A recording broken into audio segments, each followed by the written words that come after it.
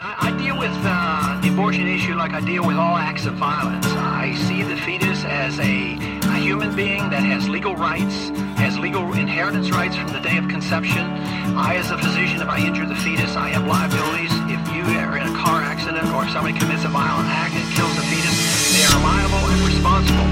But all acts of violence under our Constitution are dealt with at the local level. Murder, secondary, third-degree manslaughter, all these things are done locally, and they're not always easy to sort out. And that's what is the magnificence of our system and our Constitution, is that the more difficult the issue, the more local it should be for sorting out these difficult issues. So I would say yes, the states have the right and the authority to write the rules and regulations and the punishments for acts of violence.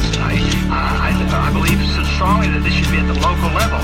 Therefore, I would not support Roe versus Wade, but I certainly am absolutely opposed to the federal government funding abortion.